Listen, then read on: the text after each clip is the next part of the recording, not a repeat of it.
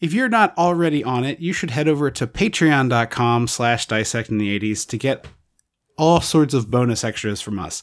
I think right now at the $5 tier, you're getting more than 30 hours of content, plus some great stuff coming. We have a full-length Lethal Weapon episode about to hit there, plus the annual secret Christmas-mentary. And we're announcing here now for the first time that we're doing some changes on Patreon. Starting next year, we will be bi-monthly. So the show is bi-weekly. Patreon will be bi-monthly. For bonus episodes. February, April, June, August, October, and December. Because we like the Christmas-mentary, and we're going to keep that around. So you will get a bonus episode every other month on the Patreon feed. Those are full-length episodes. The Christmas-mentary has been shorter. We were not sure if that will stay shorter in the new version, but it's been something fun. We do a little commentary track to go along with it. So that's what we're thinking about doing. That's what we're doing for the $5 tier. We've been talking about it for a while, so that'll be our new going forward, which means you'll get an extra favorite Spewery episode, an extra spooktacular Absit Moa in the years when that happens, which is most years, but maybe not every. Yeah. And just more, I think the only one that doesn't really have a theme is August. I mean, June is Pride Month. We usually try to do something in there. Well, June has often been on the Patreon where the listener request month episode has gone because that's May. Because it's been May for a few years. Well, May has been a 3-episode month for like 2 or 3 years in a row. So we usually do a listener request month when there's 3 main feed episodes and then also a Patreon. So we'll figure that out. Patreon listener request month might not line up with main feed listener request month depending on the year going forward, but there will always be a listener request month episode over there. But the other thing is, frankly, we would love to hear from you all what you'd like to see out of the Patreon. If there's different kinds of episodes you're interested in, or you want to see us do stuff that's not movie reviews, we'd love to hear that. I, frankly, like some of the shows I listen to, their Patreon is a completely different animal than their main feed episode, and people seem to like that. So get at us. It's dissectingthe80s@gmail.com, plus, at dissectthe80s on Twitter or the Facebook. Let us know what you're looking for. What if you're not on Patreon, the thing that would make you jump over there is, or if you are a Patreon supporter, we'll put a thread up there too. But if you are a Patreon supporter and there's something that you would wish we would do or you'd like to see us do, let us know and we'll consider it. That's why we have stickers for Patreon supporters. So new folks will get all the bonus content from the archives, plus the welcome sticker and the welcome letter from the two of us, and access to the full back catalog of everything. So we'd have our monthly newsletter and all that stuff. It's a pretty good deal, I think, and a great way to support the show. So patreon.com/dissectingthe80s. Check it out and see what tier is right for you.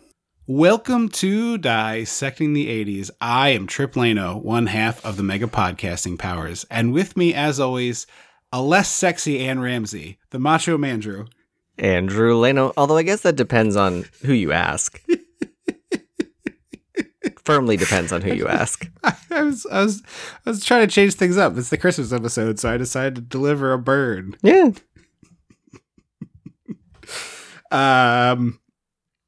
Other one that I was considering was a buoy with hair.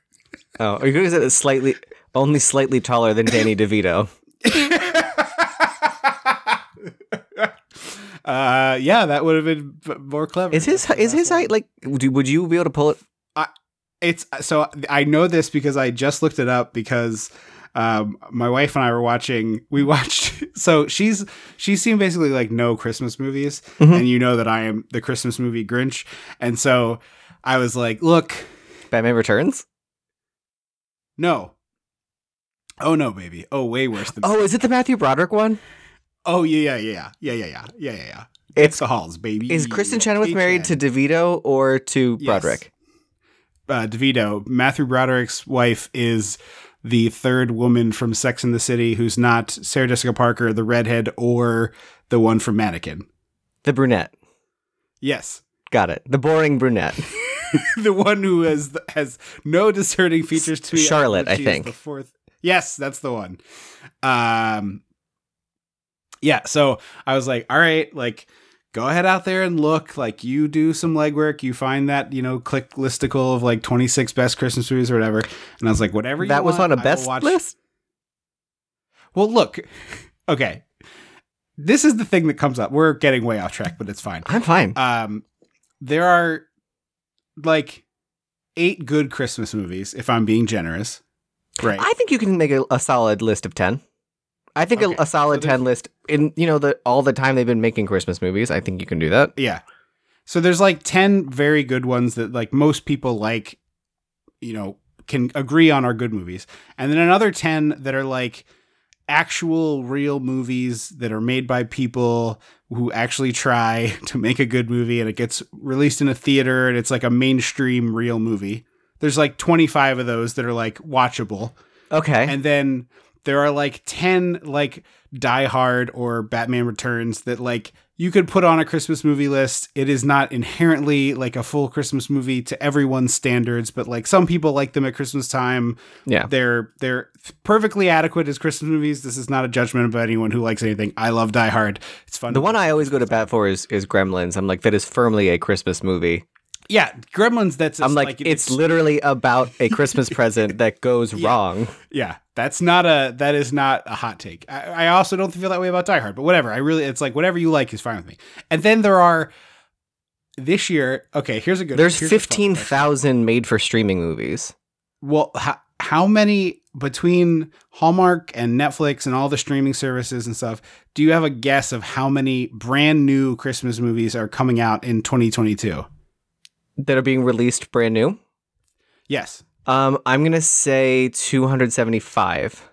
Okay, you're high. It's 169, which I thought was a preposterous number, but I understand why you'd go higher because Hallmark started airing them in October. Yeah, no, I remember because what was it? I was down the beach for something and I was like, oh, let's put on the Golden Girls because our parents do that now, which is nice. Yeah. And they were like, we can't. And I was like, why? And they were like, because it's Christmas movie. It was July. That's what it was. It was Christmas in July or something. So they did Christmas in July, but October was the batch of new for 2022 Christmas movies. It started in October.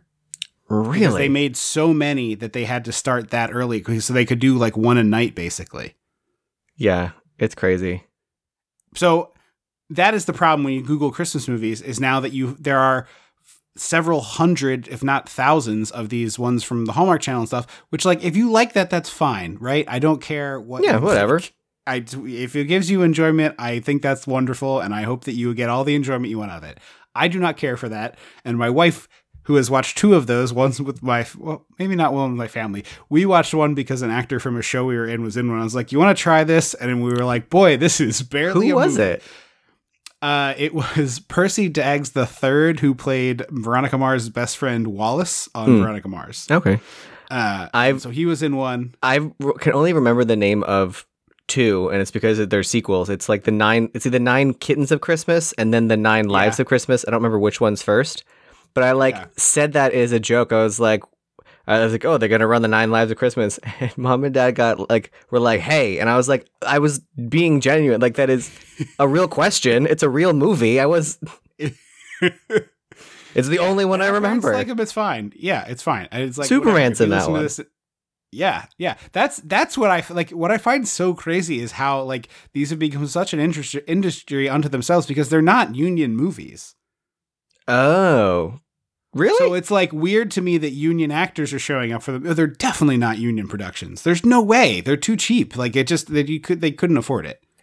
But then I think you have to be some kind of union. You can get a waiver if you like for actors to be in non-union stuff. If you like, I don't know all the rules, but I know with like positive. Actors Equity, which is not SAG, you can get like a theater can get X number of equity contracts.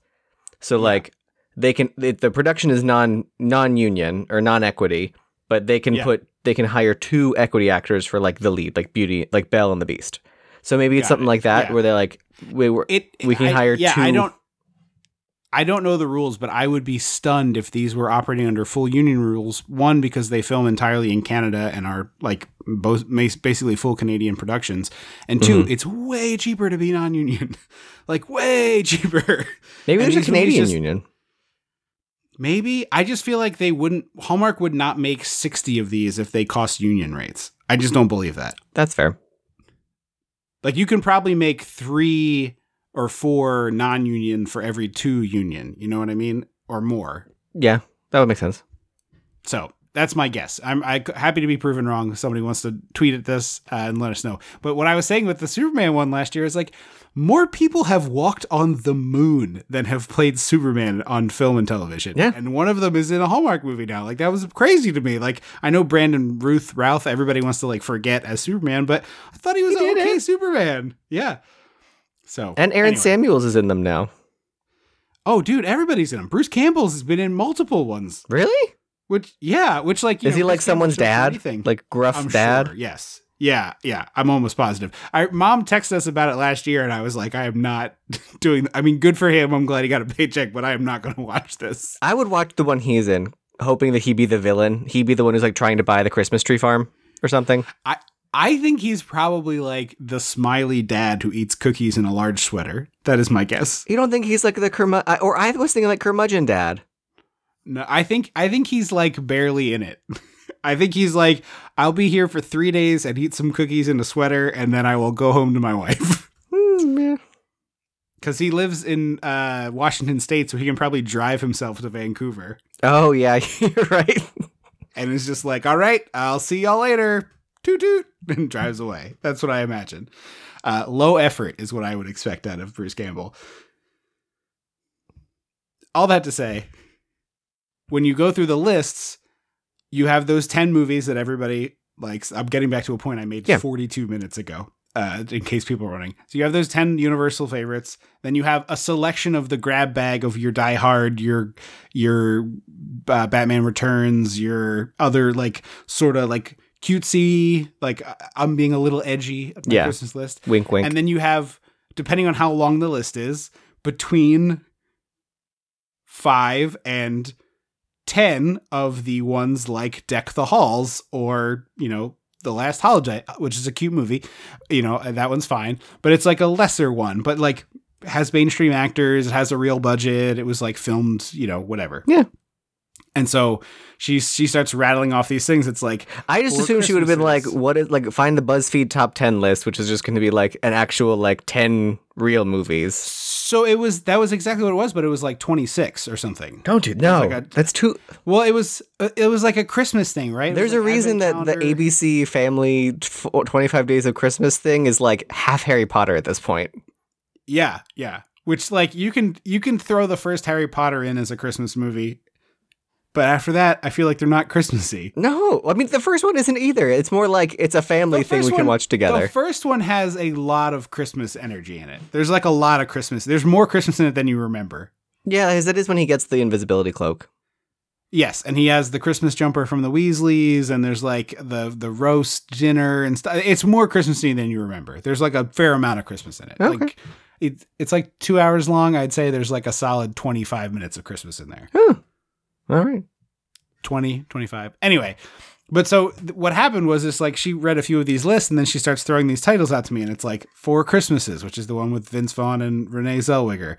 And it's like Deck the Halls and Christmas with the Cranks, which we've talked about on this podcast at length. And so I was just like, I'll watch whatever you want to watch. Like, you can pick She could have come to me. I could have given some decent recommendations. Well, she read like 4 of these lists, so we got some good stuff, but also we had this. And so I was flipping through some streaming service, I think it was Stars, and they had Deck the Halls, and she was like, put it on. And I was like, okay. And we lasted about 22 minutes, and she was like, I think I want to go to bed. And I was like, yeah, this movie's awful.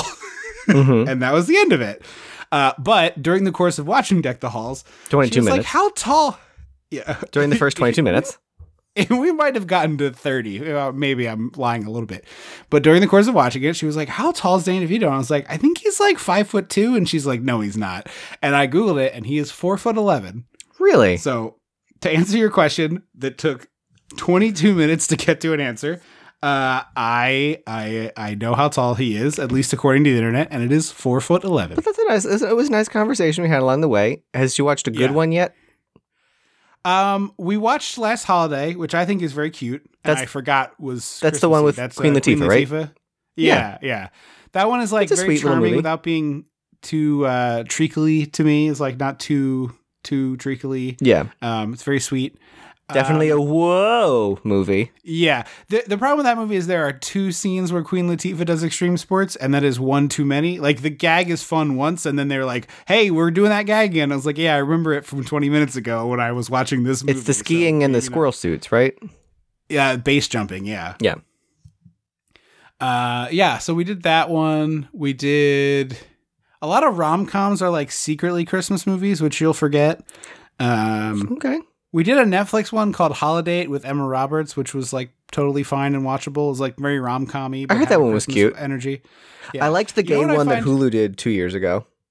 We watched that when it came out. Okay. I don't remember the name of it. The Christmas Season or Happiest something like season. that. There you go. You know what's funny about Emma Roberts? Everybody makes a big I deal love about her. the fact that she's Julia Roberts' niece. Mhm. But what they forget is that she's Eric Roberts' daughter, and her career is like way closer to Eric Roberts than it is Julia Roberts. Oh, yeah, she's not a Julia Roberts. No. She is an Eric Roberts, though. She does a lot of work. She does many movies, and she just never stops making them. That dude has like, I think. Well, she 700 hitched onto the credits. Ryan Murphy train pretty early. Yeah, and but so like, she's I'm not been even talking about. also chugging on that. She does like 7 or 8 movies a year. Plus American Like, Horror her Story. dad- her dad does 15 or 16 movies a year. That dude has like 700 IMDb credits. It's crazy. Yeah. So anyway, we watched that. I can't remember what else. I've been forgetting to keep up with my letterbox, so I have not logged most of these, which is not like a thing I'm embarrassed to say I'm watching Christmas movies. I just have been lazy. Yeah. And also, we both me and my wife have been sick a whole bunch. So, Well, if you get to Gremlins, let me know. We've watched Gremlins before a couple years ago. Okay. The problem is most Christmas movies, and I'm in agreement with her on this, I don't want to rewatch every year. Like, I only have a couple movies that are annual watches for me.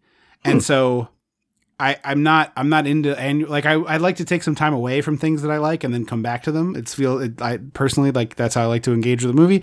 So like, I don't want to watch most Christmas movies every year, or Halloween movies for that matter, or whatever. And so it's like, I need like a good number that I can rotate through, that it's like, well, I haven't watched that one in a few years. I haven't watched that one in a few years. And we did all of my favorites, which was, Gremlins, Die Hard, Okay. Frank Capra, It's a Wonderful Life.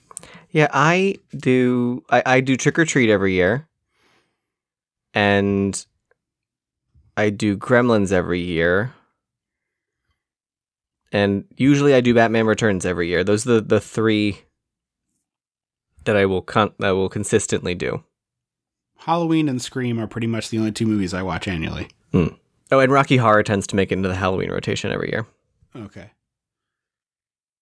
'Cause So that's- yeah, that's a Jack we were pick. trying to expand the list, and there's just we have run out of the ones that we like, and we've hit the dregs is what we've hit. Yeah. I'm pleasantly hopeful for the Lindsay Lohan Netflix Christmas movie. I've heard it's cute. I'm sure it's awful, but we are going to watch that one. I've heard people say it's pretty cute. Like it is. Okay. It's exactly what it is. You know what I mean? Like yeah, it's no Citizen Kane. It's not. It doesn't want to Right. be. It's right. It's Lindsay Lohan in outfits on skis. Right. Yeah, no, I just like Brendan Fraser, I'm rooting for her. Like, I think she got a shitty hand, and I'm delighted to see her getting a comeback. She doesn't need to be like doing Oscar pictures. That's not where she No, goes. that is. Frankly, I wouldn't have guessed that's where Brendan Fraser goes, but that's what we do now. So. Although I think he just happened to stumble into The Whale. I don't think that was like a. Yeah, from what I understand, Darren Aronofsky Darren Aronofsky more than Tarantino is like the guy who likes to resurrect people.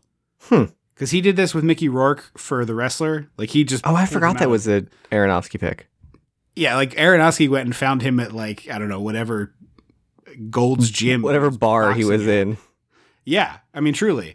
And then got him nominated for an Oscar. And then he was like, all right, next is Brendan Fraser. And then he got him for this movie. And I have like no interest in seeing The Whale. It seems deeply depressing as a movie. It does. But What was a I've play loved first, listening which to- is so fascinating to me. Yeah. But I've loved listening to Brendan Fraser talk about this stuff. Mm-hmm. Like he talks about this role with like such a sincerity. And there's just I didn't expect to watch the whole like half hour. but it was him and Adam Sandler who had worked together before. They were in Airheads together. Oh, right. And so they're like actually friends. Like, I don't know how close they are in day-to-day life, but they have a friendly relationship with each other, and they were like interviewing one another, and it was delightful to watch. That's fun. And the best part of it was like how like they very clearly were invested in each other's careers, and Adam Sandler asked him, like, Adam Sandler was very engaged, which you don't see him do a lot in these kind of things.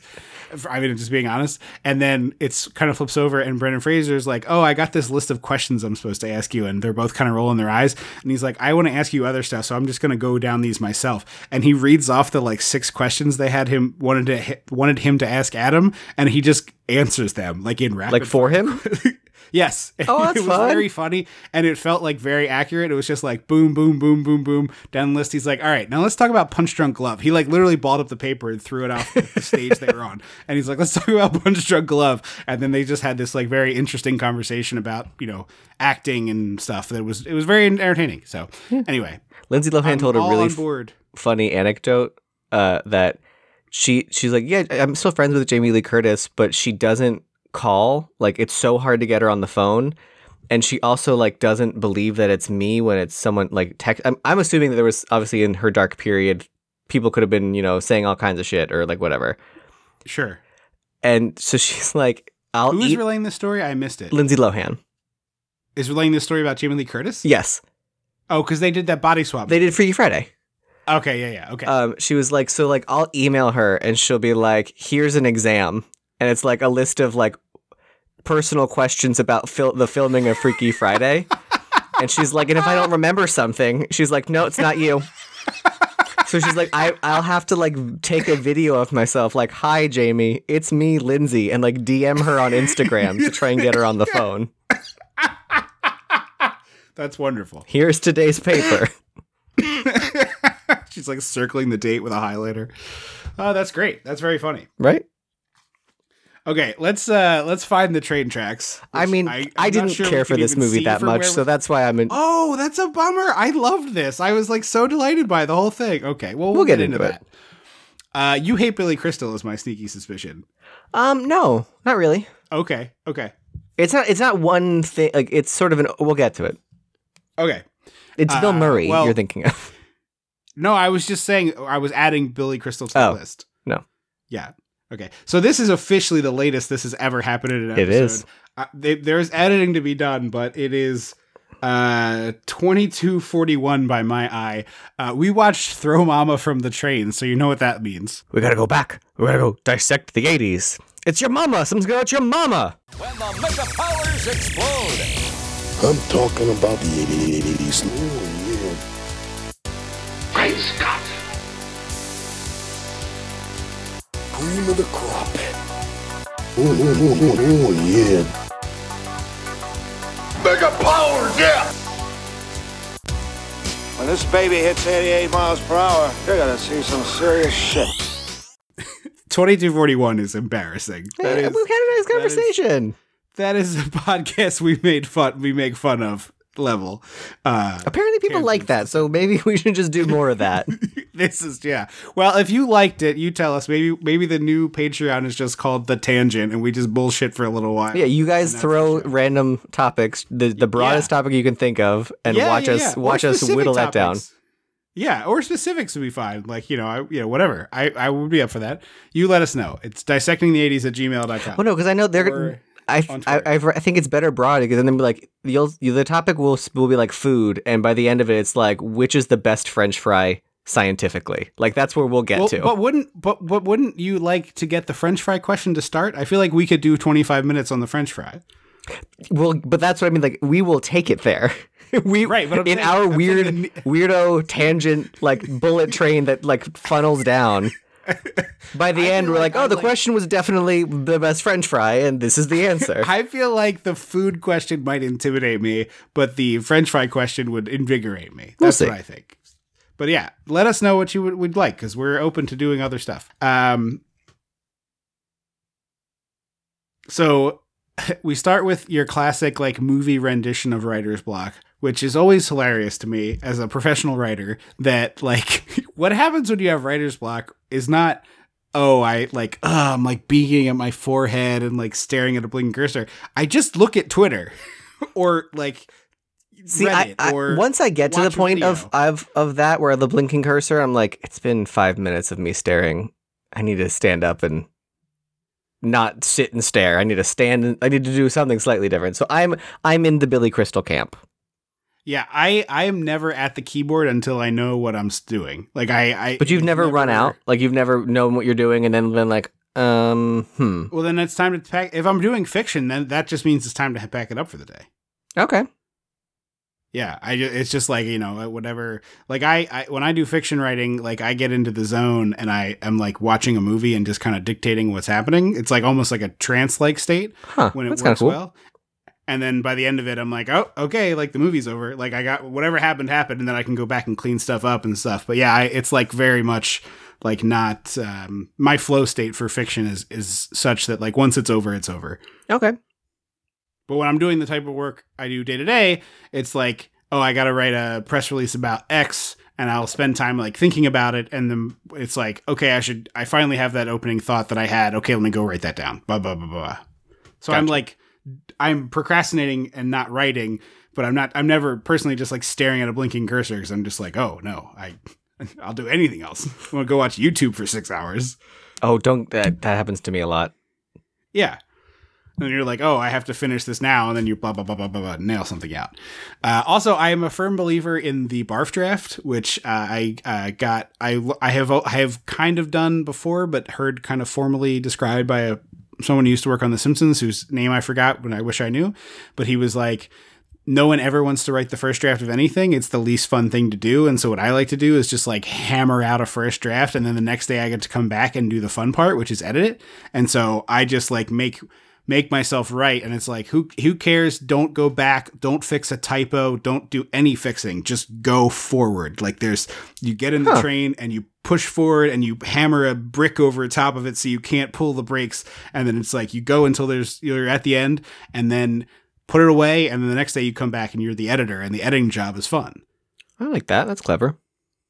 So that's sort of my thought. But I really did relate to the part where he picks up the remote control and puts on the TV and is watching Kate Mulgrew, his ex-wife, playing this author who allegedly stole a book from him, which I wish we knew more about. Yeah.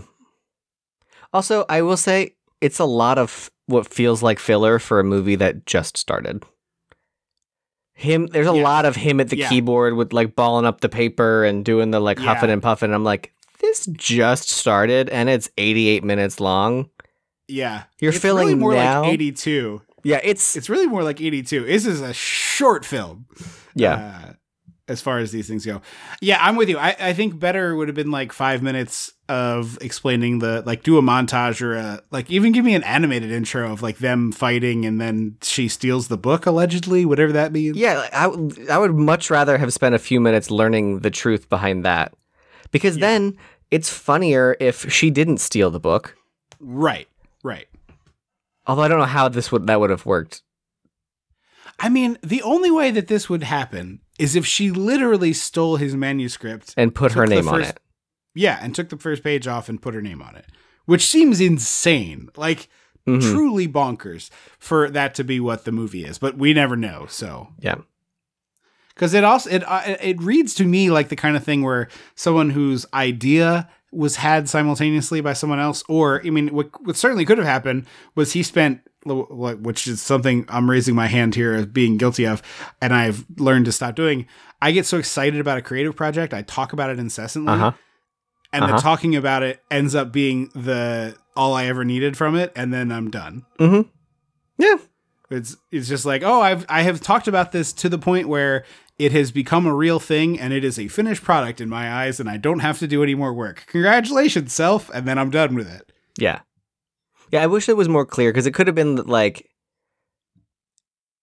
it would have been better if it was like he told her, he was like, oh, can you imagine if it was like boy meets girl and boy is a Loch Ness monster, and she was like, let me work, and she flushed it out and did the whole thing. Exactly. In his eyes, she stole it, or like what? Because I don't know what happened here.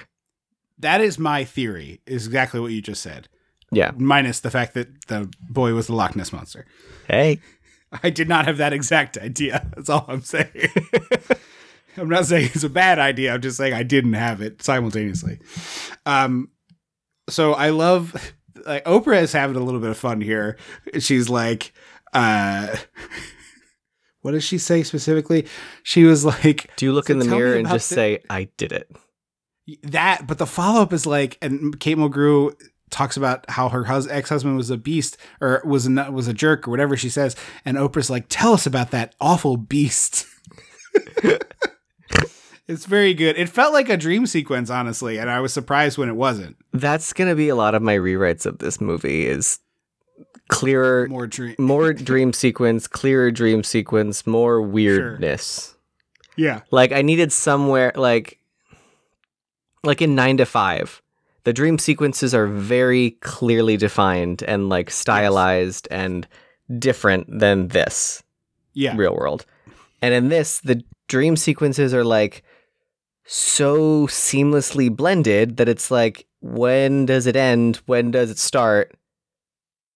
How awful are you all? Right. What's weird about this movie, to me,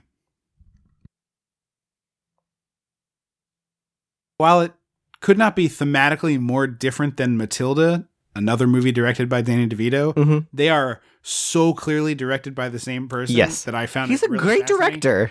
I really do think he is a very underrated director, and I wish he would do more stuff. Maybe he doesn't care for it. I mean, there's a million reasons why he doesn't do it. It's a hard job. Yeah.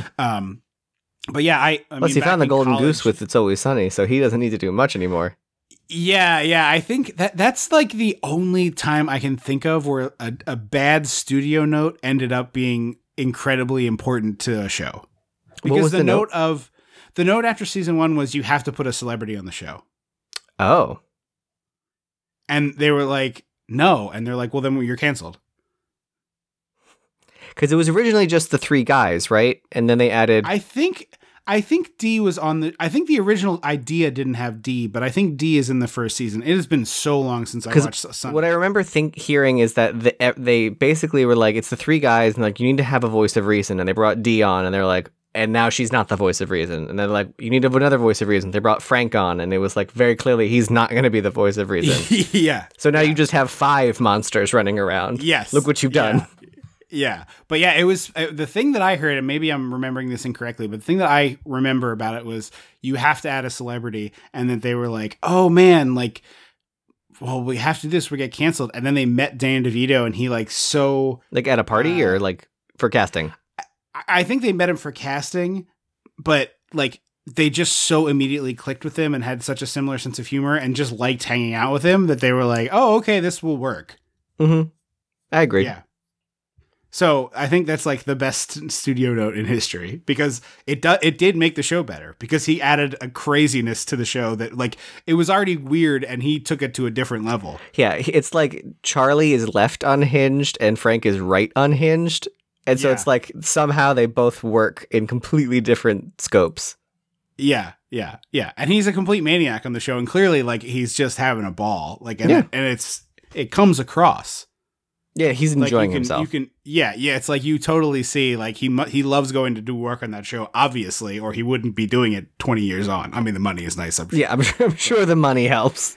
It's the longest running live action comedy. Is that right? I think that's right.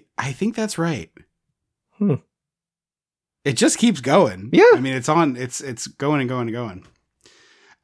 Anyway, so we cut from Billy Crystal to Danny DeVito and his mother, played by Anne Ramsey, who maybe is among, if not the best, I would vote best, but maybe I'm not thinking of someone, the best movie bellowers in history. Because a bellow is different than a yell. Yeah. It's a little bit more subtle, and her bellowing like, "Get me a Pepsi," is just like unmatched in my eyes. Now I'm trying to think of others. Maybe there's others, I certainly, and the other thing I noticed, and it comes up later in a way that doesn't really make much sense. Danny DeVito's wearing this amazing cow shirt that I just was like, oh, I want this cow shirt. When was that? He's wearing this white sweatshirt with a cow design on it. We're in the opening sequence. It's in the opening sequence and then the follow-up sequence. He's wearing the same cow shirt. And then later, like in the car, he's like, hey, cows. And it's like, does Danny DeVito's character just like cows? Like, what is the bit here? I don't know the bit. Yeah. And it's funny because this almost feels like Danny DeVito's first attempt at writing directing. But it's not. Like, he had already done War of the Roses and stuff, right? And right, I think so. He didn't direct not Family Stone. That's the Christmas one. Romancing the Stone. Also on the list. I don't think he directed Romancing the Stone, but he is in it. Yeah, because it's him, Douglas, and Turner.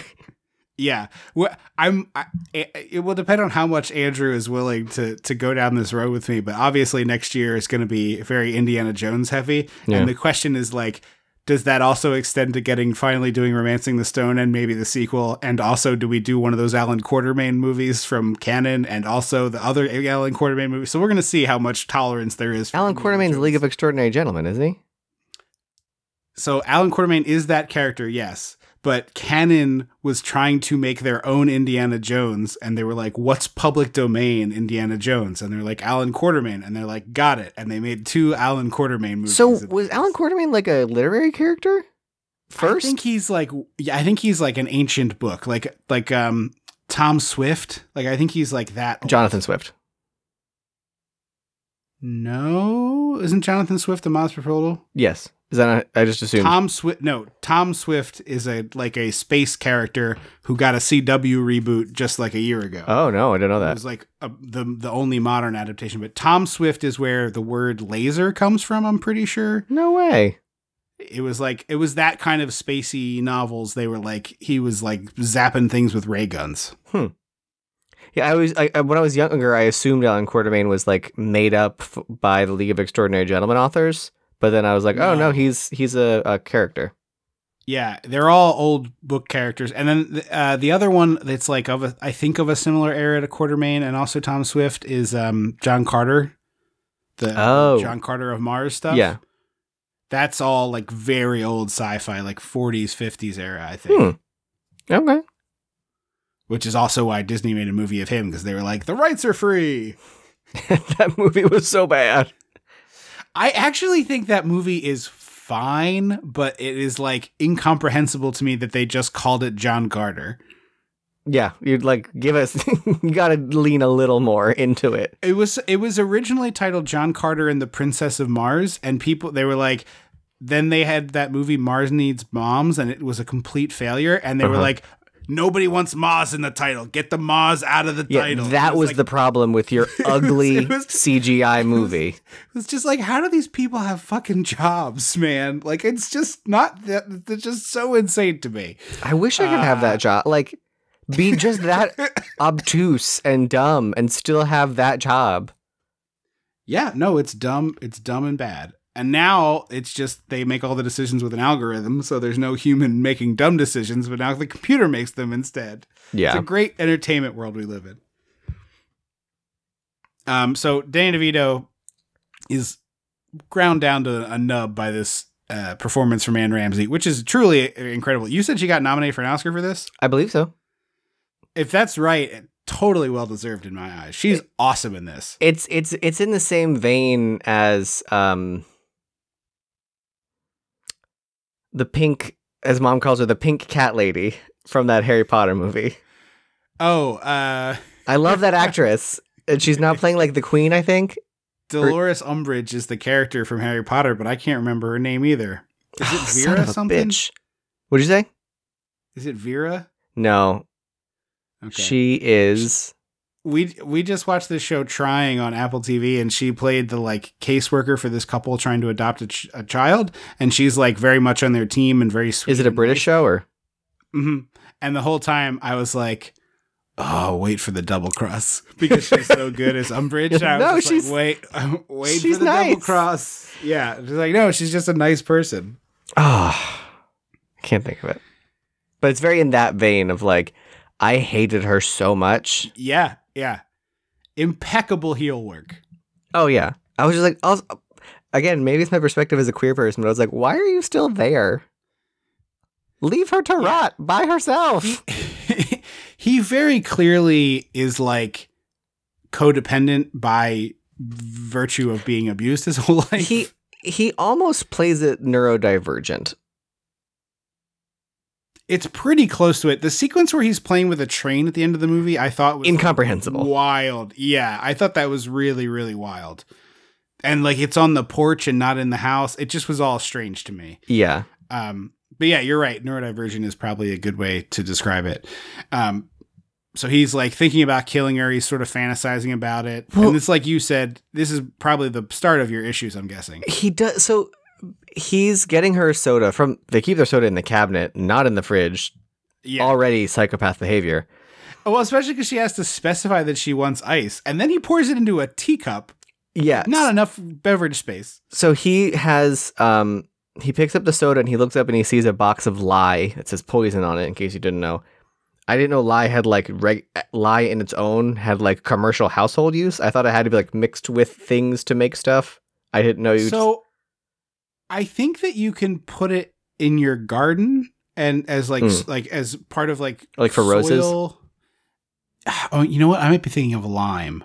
Yeah, lye, because lye is the caustic one that you if you touch it. Lye, yeah, it is very caustic. I think there are legitimate household uses for lye because it used to be used to make soap. Yeah, and for pretzels. Yes, now you use baking soda, but it was a lye for some reason. I don't know who figured that out. Like what madman figured that out? But that if you if you dip this bread dough into poison, it makes a crunchy pretzel with a soft inside. If you boil it in poison. Yes, if you boil it briefly in poison before baking it. Yeah. Yeah, that's a good question. I know that it has cleaning uses, so I could see it being... Because it does look like an ancient box, so it seems like maybe it's like an old product that's just hanging around. True. You know, like way past when you could buy it elsewhere. So he sees the lye, and then we see him pour it into the teacup and then put soda in and put a single ice cube in and hands it to his mom. Very great direction of this, by the way. Like, oh, the yeah. way that it's all like this is super tight on his little grubby fingers, like a raccoon. It's very clearly done with like aggressively storyboarded. Like there's a vision behind how this looks on screen, and you can tell. Yeah. And so he hands it to her, and I'm like, oh, cool. So we're going to watch her like dramatically choke and fall out of the chair, and then he's going to snap to reality. Instead, he hands it to her, and she like berates him, and before she drinks it, he goes, no, and slaps it out of her hand. And I was like, yeah. So this isn't a fantasy dream sequence. This is just a thing that happened. Right. You almost poisoned her with lye. And then decided not, like, I was just like, okay, give me dream sequences, because that feels more apt for this, like, put upon loser loner who, like, is a writer. That makes sense why he's a writer, because his imagination is so wild. Like, yes, yeah. Yeah, I wanted it to be like, we have the whole sequence and he slaps it out of the hand, and then we hear her being like, where's my soda? And he's like still standing there with the soda and the teacup. Exactly. Hand it to me. Yeah. Yeah. Because later he has the one with the ear and the scissors, and he's, when like she goes to hug him after the sequence is done, he's holding the scissors, and I was like, well, he's not holding the bulb to clear your ear, so how did he do it? He was in both hands. He had the bulb in the other hand. The bulb was in the other hand? Yeah. Okay. Another one that I was like, oh, he stabs it, he like stabs her in the ear, and she stands up, and it's like a Halloween like headband. It's a great looking little effect. Like the handle of the scissors on one side and the point on the other, and she's like, "Rah!" And it's great. And I was like, so that's clearly a sort of dream sequence, but he's holding the scissors, which blends it too much. Yeah, yeah. We cut from this to Billy Crystal teaching a writing class, and this is one of those great small part performances that I just like to highlight on the show. The lady? The actress, yeah, she gets a few other lines, but she has zero talent and thinks she's amazing, and the performance is so perfect for like this exact person who I think everyone listening to can relate to, having experienced this at some point in their life, whether it was writing, whether it was singing, whether it was whatever. Call it my entire college career. That's what getting a theater degree is. Most of it is just smiling pleasantly at people. Yeah, and it's like, oh, you think you're so much better than you actually are. And like, we're two kind of judgmental asshole people on this podcast, so, we have perhaps slightly higher standards, but this woman is not good, and she plays it like she thinks she's about to, be a bestseller, and it's like, oh, sweetheart, you need some assistance. bad. And the best part is like, she's written something about a submarine, and it's like the character says to dive deeper, and I think the line she has is he pushes the button or whatever, and they go deeper. He pushes the whatever button he needs to make the submarine go lower. And like, yes, no attempt at learning what you're writing about. Yeah, and it's fine to write that in your first draft, but the one you're reading to other people, you should have taken the time done a little encyclopedia. Exactly. And Billy Crystal gives her that exact note, which is just like, mwah, chef's kiss, because she looks annoyed that he would even suggest that she learn something. And she didn't even grow up being told she was gifted by her elementary school, which then ruined her for the rest of her life. I mean, it's possible that she was. I don't think they did that in the 40s or 50s or whatever. Advanced classes. Did I send you that thing that was more and more? I'm wondering if the gifted means just not yet diagnosed with ADHD. Probably.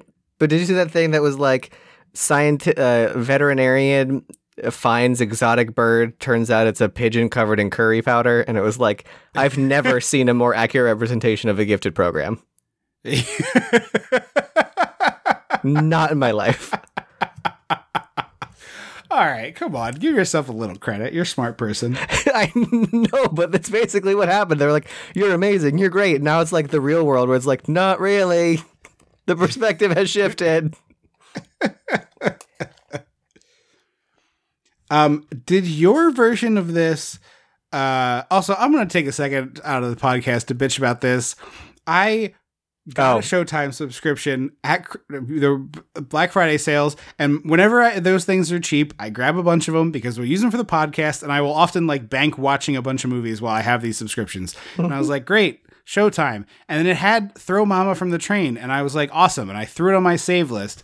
And then today I went to watch it, and I guess maybe it expired, but when I went to look it up, it's available on Showtime through the Paramount Plus app, but not on any other Showtime subscription. It's just insane how like stupid this streaming shit is. It is. I mean, my biggest complaint, I don't remember if I actually said it on the podcast or just to you, but like I subscribed to AMC Plus because it told me that it had something we were watching. Yes. So I went and it was like, it's not here. And I was like, well, when I go to Just Watch, it says it's AMC Plus.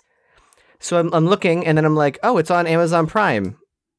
Wait a minute. No, I have to have AMC Plus. No, I have AMC. Wait, no.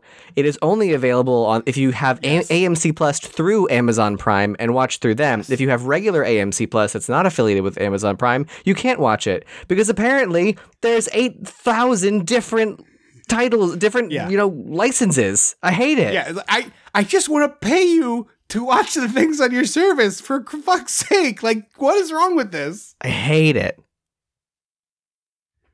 Anyway, did your version have... So I don't know what this movie was rated, but I assume it was R. Maybe they... No, it was PG-13 because at least according to IMDb, it said like he had four fucks in it, and he whittled it down to one so that he wouldn't get an R rating. Okay, because that must be all versions of then, because this man is like, I've written a book called Women I'd Like to Fuck, and they edit it to be Women I'd Like to pork. But they don't change the mouth. And so I was like, wait, what? And then they say it 3 times in this scene, and it's all badly ADR edited. And I was like, why am you showing me the mouth? Stop. Also, like, this dude is paying for a writing class. Yeah. That's not like, that's not writing. Right. Just, what are we doing? Yeah. The other thing that I find odd about this class, and it doesn't come up until later, but this is presumably like an adult education thing, right? I think it's community college adult writing. So I guess adults, or no, community college creative writing is what I meant to say. But it's like, there's no student age students in here. It all seems like adults, which is fine. I'm not trying to knock on people taking classes and learning, but later there's a sequence where there's like a cafeteria and they're that all weirded me. together. I was like, why is there a cafeteria at this like community college adult center? Right, because Danny DeVito is clearly only taking one class. Yeah, that was like, what? Yeah, what are you doing here? It was like how, like, when I took improv classes, they would basically encourage you to go to the bar afterwards and hang out with people because, one, it's like you're all here to make friends. This is we all know why we're here, and it's to meet new people and make new friends. Yeah. And so it felt like that, but it was weird to me that they just didn't put the scene at a bar. Yeah, or like a McDonald's or a diner or something. It's weird that it is at, the school. They were on the set from Grease for no reason. Like, why are we at Rydell High? Like, this is a nonsense. So Danny DeVito has written this thing. Billy Crystal doesn't want anything to do with it. He won't read it at first. And so I was like, oh, does he not like what happened? And so Danny DeVito is like stalking him at the laundromat. And back to the great directing thing is setting the scene in this torrential downpour adds so much misery to both of these characters. Because Billy Crystal's like doing his laundry, and then he kind of looks out the window and sort of sighs, and he like folds a towel over the top of his laundry basket because it's like all this hard work of cleaning your clothes, and now they're just going to be soaked, and you're gonna have to dry them again when you get home. Like, what an awful pain in the ass. And Danny DeVito comes in looking like a wet dog, like just completely soaked to the skin.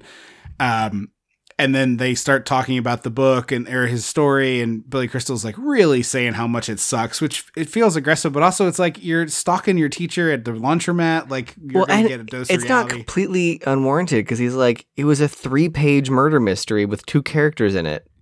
That like objectively cannot be good. Yeah, agreed. But it just makes both of them look like such sad sack losers, which they are. It just is like really great, adds to the characters a lot, I feel. Yeah. So this is where we get the fake ear scissors through the head thing that we talked about a little bit with Danny DeVito and Anne Ramsey. And then we go to that. So he's still trying to kill her in his head, but obviously doesn't do it. But is sort of going like it's too far. Yeah, he's holding scissors. He's pretty close. He put poison in the cup and handed it to her. He's holding the scissors. Like it's too far. Right. So then we're back at the school at Rydell High. This is actually where that scene that we just talked about is. And also the other thing I noticed in this scene, I don't know if you caught this, but like clearly the costume designer got a good deal on formless sweaters because Billy Crystal, the woman he's like sort of kind of dating, and then 2 of the students are all wearing these like very mid-80s like unisex sweaters. Like there's no big baggy sleeves. Right. But like, it's not even just that it's baggy, it's that it's cut so straight down. Like it doesn't taper for anyone. It doesn't flatter anybody's waistline or natural waistline. Like there's no part of it that flatters anybody. There is not a person alive that could put this on and it's like, oh, that's a flattering garment for you. Like not one. The skinniest person, the fattest person, somewhere in the middle, someone who's 6 feet tall, someone who's 16 feet tall, like all of them would look equally bad in the sweater, and they're all wearing them. And Billy Crystal, like every time he hears his ex's name, he just like starts screaming slut, which like, yes, it sucks. If that's not the complaint you have with her. She didn't cheat on you. She didn't like. Although, he's also obsessed with her sex life. It's like, it's your ex-wife. It's none of your damn business. It's very bizarre. And so like the woman he's sort of dating, also she's like, you missed our date. And I was like, I didn't know you had a date. Right. It would have been fun for the movie to let us know that. Yes. Yeah. And so he ends up like snapping about his ex-wife in the middle of this cafeteria. And it's like very bizarre to the point where, again, like obviously it's 87, but like, Go to some fucking therapy, dude. Yes, yeah. I mean, we didn't discover therapy for another 17 Therapy for men was not invented until like Tony Soprano. No, it was Frasier, because Frasier was a therapist. Frasier was a therapist, but he did radio stuff. But like a tough man. Frasier was also like a little sissy boy. So he like drank wine and ate cheese, and it was the 90s. So he was a little namby-pamby. I'm going to assume that Tony Soprano also eats cheese and drinks wine in my limited scope from when YouTube put it in the shorts for a month. Okay, but you understand the difference between Tony Soprano eating cheese and wine and Frasier eating cheese and wine. I'm aware, but just as a blanket statement, I was clarifying. Because Tony Soprano drinks a big juice glass of red that he drinks most of the bottle in one go. Frasier has like a little sip of Grenache and talks about the terroir in which the grapes were grown. But we didn't discover therapy for tough, manly men until 2003 when The Sopranos started airing. Therapy for men. And even then, we were still like, he's still kind of, He had to do a lot of murdering to make it okay that he went to therapy. Yes, yeah. A lot of brutal, violent murdering. Yeah, exactly. Oh, also, But yes, weirdly, you're right. He needs a therapist. Or at weirdly least like enough, a friend. Bob's Burgers, at the time of filming, their most recent episode was called Show Mama from the Grave. Oh, yeah. I watched that the other day. That's funny. It was a cute little episode, but I was like, oh, how funny that we synced. Yeah, that's really good.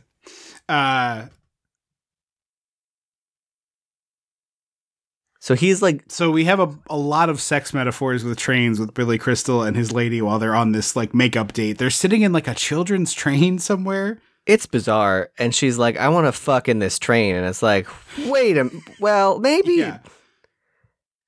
not in the children's train, there's a car, there's a picnic blanket. Yeah. Like either one of the homes that you two rent or own. Yeah, but if you want to functional do as something adults. spicy outside, whatever, do it not seems in the like it's children's their- train. It seems like it's their first time as well, which is interesting that she's like, no bed, baby. Get me on this this children's Metal. train. This Yeah. metal children's train. And I love that we like slowly pan back to cars and there's Danny DeVito and the way he makes himself known to them is to just loudly crunch into a potato because the chip. camera pans down and holds on this like giant chip. Like it's the chip that you pick up that you're like, oh yeah, I won the bag lottery. Yeah. And then he crunches it. And they're like, what are you doing here? But they also made about 1 billion train sex metaphors just before this happened, which I was quite enjoying. Yeah. So he's like begging for feedback on his This is story where I and- realized that he could have become like a 24-hour photo type villain. Oh, like a stalker type. Like, Yeah, like what's wrong with my story, professor? yeah. Like that kind of shit. Yeah, I think that'd be dope. Because I think this also the later I wrote this concept for a movie, what ended up happening, would make a really interesting psychological thriller. Yeah.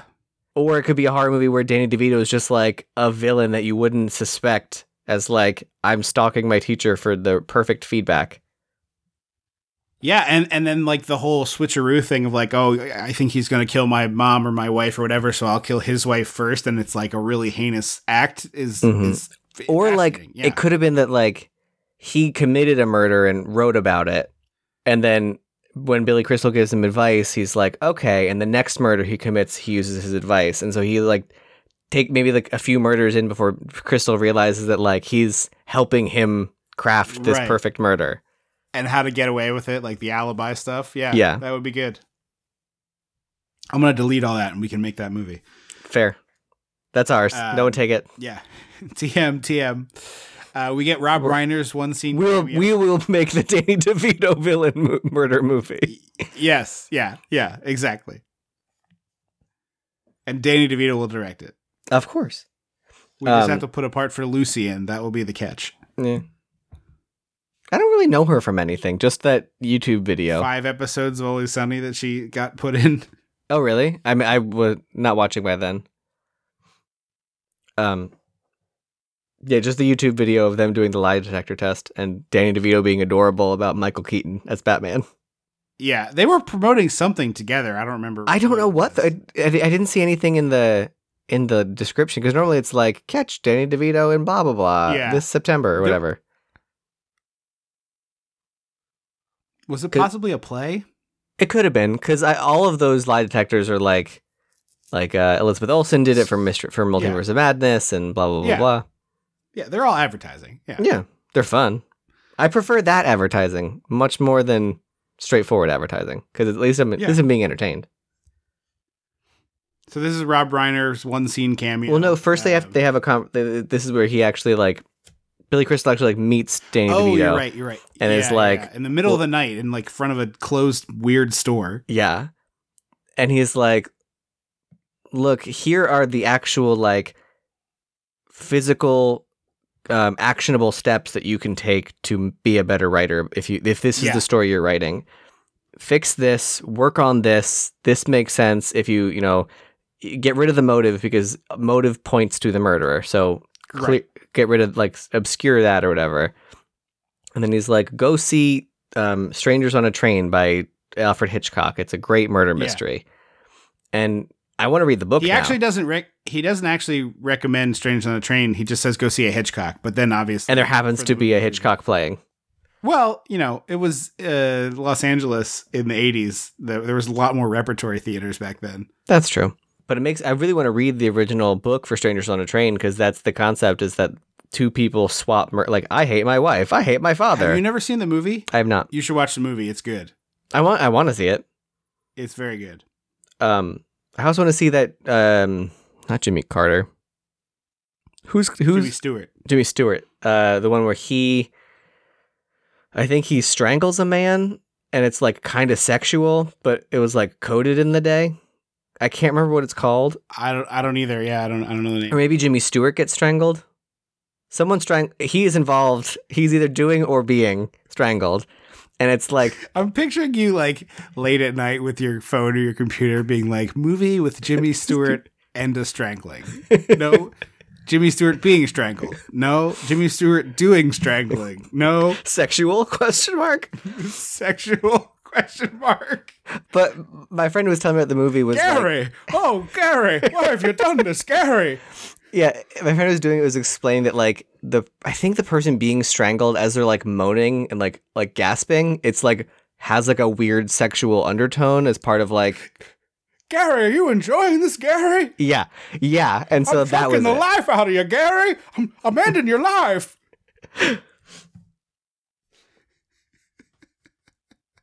Now we'll have to figure. We're gonna get either comments telling us what exactly that movie is, or we're gonna have to tweet it out. Or next episode, we're gonna be like, "Here's what it is." I can only get into Jimmy Stewart by saying Mary. I was like, "What's? I want to live, Clarence." Mary? Clarence and Mary are both good key phrases to get you into it. Yeah, I want to live again. That movie is the error of my ways. That movie was on at Thanksgiving, and so I turned it into, instead of Clarence, it was like a mean gay was his angel. Like, wow, everyone's a lot better off. Like, this has a lot more fun without you in it. Are you sure you don't want to kill yourself? Yikes. Yeah. If Jimmy Stewart hadn't existed, there'd be prostitution on Main Street in Pottersville.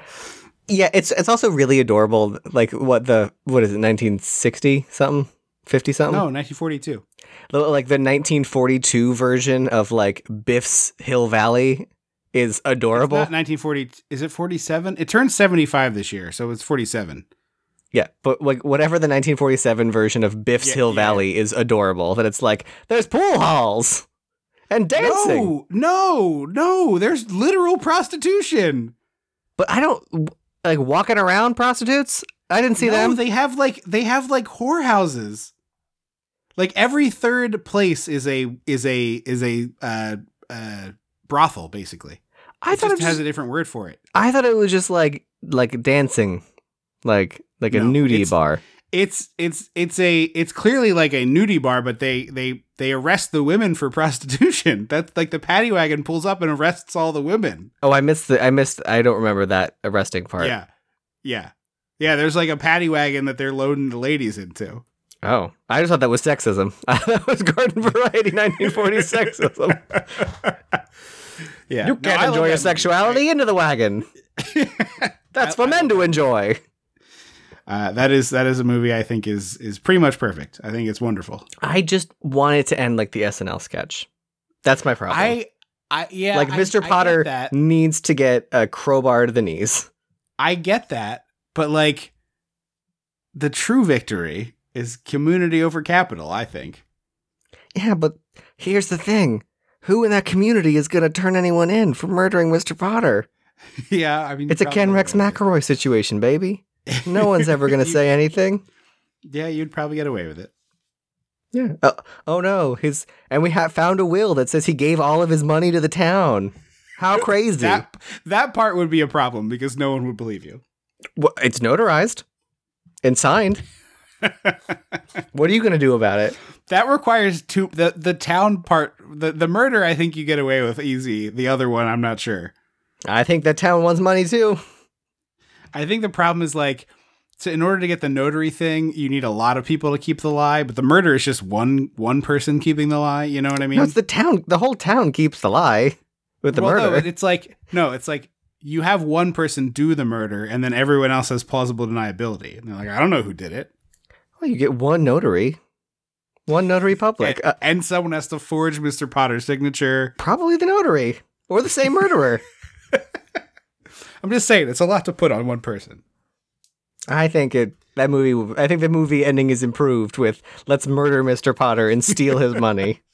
No, that takes away the message. It's beautiful. Yeah, the people are taking back the town from the tyrant. They do. That's what I'm saying. It's like they symbolically murder him without actually doing it. You don't need the violence. Yes, but if you don't murder the evil rich white man, he's going to keep doing the things. But that's the thing is they beat him at his own game. It's so much more beautiful. Yeah. That's what he'll keep villaining. That's like yes, but I'm saying they have figured out how to defeat him with his own methods. That's the beauty of it. It's not only did they beat him at his own game. If you think rich white man isn't going to outmoney these people he's like so close to death. They don't have to beat him that many more times before he just croaks. I just imagine within 2 years, he's like, well, I have all the money again. Mr. Potter is like very close to Grandpa from Texas Chainsaw Massacre, where they're like, "Here, Grandpa, you're the best with the sledge." And he can't even hold on. He's the best at killing. Yeah, exactly. Anyway, we get Rob Reiner as a gay agent, I think. Yeah, it's like 10% less over the top than I would expect it to be for Rob Reiner playing a gay agent, but also it's like, why does this character need to be so mincy? What is the purpose? Yeah, I was like, is it like, I think it's just supposed to be his assistant with him, but it feels a bit like a boyfriend. Yeah, it does very much so. But there's no, like, normally in these movies, there'd be like a line about it. Yeah. Yeah, very clearly this was just like, hey, Rob, you want to come do a day on my movie? Yeah, sure. It sounds fun. Yeah. And then my favorite sequence of the whole movie is Danny DeVito breaking into Kate Mulgrew's house. Yes. It's great. He's like sort of sneaking around. He's putting on these leather gloves very meticulously. She's doing makeup in a little mirror. And then her gardener comes in who she's stooping. And he's got this like old, like black and white horror movie villain walk with his, he's like Frankenstein's bride. Yes. Yep. The Mummy. The crazy old lady in House of Haunted Hill. Vincent Price. Yeah, thank you. Who glides away. Yeah. I was like, oh wow, he's really love. Go ahead. I was like, oh wow, he's really gonna just kill her based on a conversation that he didn't confirm, because he thinks that Billy Crystal told him to go see a movie because he wants Danny DeVito to murder his wife so that Billy Crystal will then murder Danny DeVito's mother. Yes. He's gleaned all of that from this conversation where they explicitly don't say that. I think he does. I think you're right. He does describe Strangers on a Train to Billy Crystal to explain the whole motive and alibi thing. I think you are right that he does mention it, but I said he doesn't tell him to see that movie, but I think he talks about that movie. So I apologize because I think I was wrong there. But yeah, he gleans from that it's like the swap or the crisscross. Like, oh, you kill my person, and I kill your person, and then we both have alibis and no motive. Yeah. But I also love Kate Mulgrew's character has this like real nouveau rich, like I've been I'm a worldly traveler, and so there's like random mishmash of like different cultures, artifacts. It reminded me of the scene in Forgetting Sarah Marshall where she's like laying down in bed with Russell Brand's character, and he's shirtless. And she finally gets fed up with his bullshit, and she's like, "You just pick things at random. That's Buddhist. That's Christian. That's this. That's that." She's like, all these things disagree with each other. You can't just get all of them. Like, and it's just like, yeah, this is exactly what the vibe is. It's like, here's some stuff. Pier 1 imports, Hawaiian. baby. Yeah, exactly. Pier 1 imports the home. And I love they're on the couch like kissing, and he's making weird dog rough sounds, which I don't quite follow. And that's a thing for some people. Yeah, it doesn't seem like it's a thing for her. No, it doesn't. It doesn't. But the phone's ringing, and Danny DeVito reaches up with one finger and just like slowly pushes it towards her so she can grab it. It's so Looney Tunesy and so good. Well, it's a thing that happens occasionally where, like, if someone's hiding, you're like, oh, if they reach too far, they could see me. I have to, like, subtly put this closer to them so they don't catch me. Yeah, yeah. So he like crawls away at the end, also in a very funny way. And he's almost making a Leno-sized sandwich. It is a pretty big sandwich. Although, do you see the thick layer disc of onion he put on that bad boy? Was it onion? Flabbergasted. Yeah, it's like a cut onion on the plate, and then when he picks up the sandwich, there's clearly that whole thing there. It's like a 6-inch wide onion that he cut like a 1/4-inch disc of, and he put all of that in there, not just like a few of the strings. Yeah. Oh, I did miss that. That's crazy. But yeah, I was like, this is an impressively large sandwich that normally we make. Yeah. Yeah, it needed a little more meat and a little less vegetation, but it was pretty close. I agree. We never have like lettuce in the house to put on sandwiches. I do now, but when we were younger, we did not. You have like sandwich lettuce? I have like a head of romaine that I can peel a couple leaves off of. I didn't imply that like it's not like branded, but I was like, I never have like a head of lettuce in my house.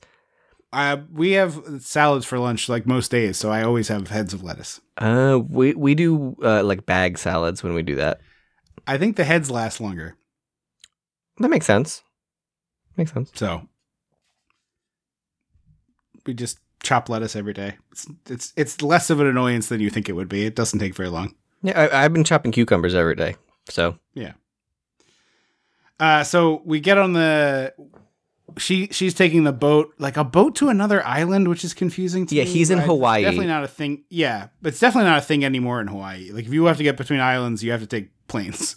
I imagine there might be 2 islands that are close enough, right? I Googled it because I was watching the movie, and I was like, that's not right, is it? And there is a single ferry trip that exists now that like is of any regularity and is hardly ever used. Okay, because she's going to Maui, I think is what they said. Yes, yeah. Presumably to fly back to the States, but I don't know. No, it's for a book signing. Oh, okay. So he's like plotting to kill her, and he's got like a lei, and he's walking around the boat and stuff. And then she's climbing up on the railing to get a lost earring, and it's so Looney Tunes-esque. He's doing the Frankenstein walk again, and then he puts his hands up. Like she climbs up on the railing, and he holds them out like he's like to strangle, and then she dips over the railing so her like butt's in the air and her legs are wiggling, and you hear like a slide whistle, like that's what it is, a slide whistle, and he tips his hands back for a push instead of a strangle. Yeah, it's very, very funny. And then we hear her go over the boat. No, we don't. Oh, you're right. It cuts away entirely, so you don't see anything. Yeah. And I was like, oh. Which made me start to, like, the rest of the movie, I was like, is this all a weird, elaborate hoax on Billy Crystal? Yeah, DeVito did not seem capable of pulling off that ruse, so I don't think he was the mastermind. I thought maybe, like, Kate Mulgrew. Yeah. I thought it was going to be, like, Kate Mulgrew was, like, turned around at the last minute and was like, what are you doing? And he blabbed, and she was like, great, tell him I'm dead. That would have been an interesting twist. I did not expect her to be actually dead, so it wasn't a big shock to me. Yeah. Spoiler, she's not dead. We find out later that she wasn't. But I was like, the way the rest of the movie played out, I was like, oh, they really are leaning into the she's dead thing, huh? Mm-hmm. So Billy Crystal is drunk on the beach, and passes out, wakes up the next day. There's an odd.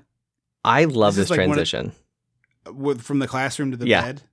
Okay, It's so weird and threw me cool. off. Yeah, so like I for a split second was like, wait, is he in the classroom? Like even after he picked up the phone, and I was like waiting for to reveal that he had slept in the classroom somehow. So it was very odd, but it worked. It's Once a I weird saw who movie. was in his bed, I was like, oh, he's not in the classroom. If he was like on a desk Yeah. or something, but it's literally, So they must have like built the sets that had the classroom and his bed in it so they could just pan because there's not really a break. Yeah. No, there isn't. Yeah, you're totally right. They absolutely put the couch in the classroom. But the students are all like wondering what's going on. Dan DeVito's not there, and then we find out Billy Crystal's not there either. But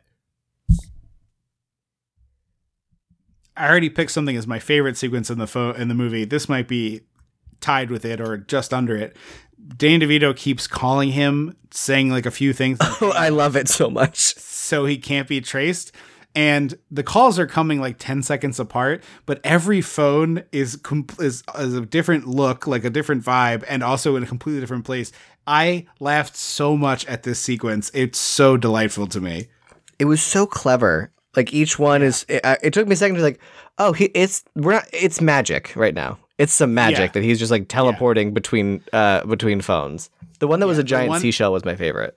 Yeah, the shell phone is amazing. There's one that's a pineapple. Another one that I really liked is like there's just a horse in the background right behind Yes, him. he's like in a field. Yeah. And he It also felt very Mel Brooksy. Yes. Except they wouldn't be hanging up. It would just be every time we cut back, it's a different phone booth. Yeah. But Billy Crystal's like confused, like what he's talking about. And then, my favorite line goes, I don't want to say what I did, but all I'll say is that I killed her. It's like, So good. Such it's a good great. line. And Billy Crystal immediately spirals after this because he's like, they're going to pin it on me. And they cover some of this later in the movie, but I kept thinking, I was like, I know air travel was different, but like, certainly the plane company knows who was on its planes that day, right? Yeah. But later we find out that Danny DeVito bought the ticket in Billy Crystal's name. Which I don't get.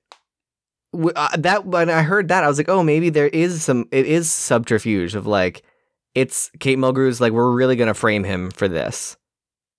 Yeah, I think it was just back in the day you could do stuff like this, and You didn't have to the show rules your were totally ID to different. get on a plane?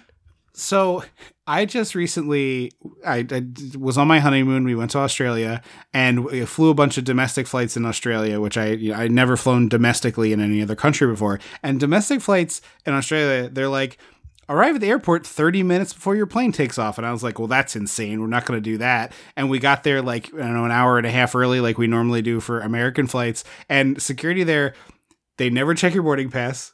They never check your ID to go through security. And so like we went through security and I was like, oh man, I forgot to mail this postcard. And I was like walking around asking employees of the airport, like, hey, is there a post box? And they're like, oh, it's out front. And I was like, oh, okay. And they're like, well, just go out and go to it. And I'm like, I can do that? And they're like, yeah. So I left cleared space, walked out front, dropped the postcard in the post box, and walked back through security, this time with just my phone and my wallet, like easy peasy lemon squeezy, no big deal. The only time they check they check your boarding pass, and I think they checked your ID as you boarded as well. But like as you were physically getting on the plane, they verified that you were the person who's supposed to be on the plane.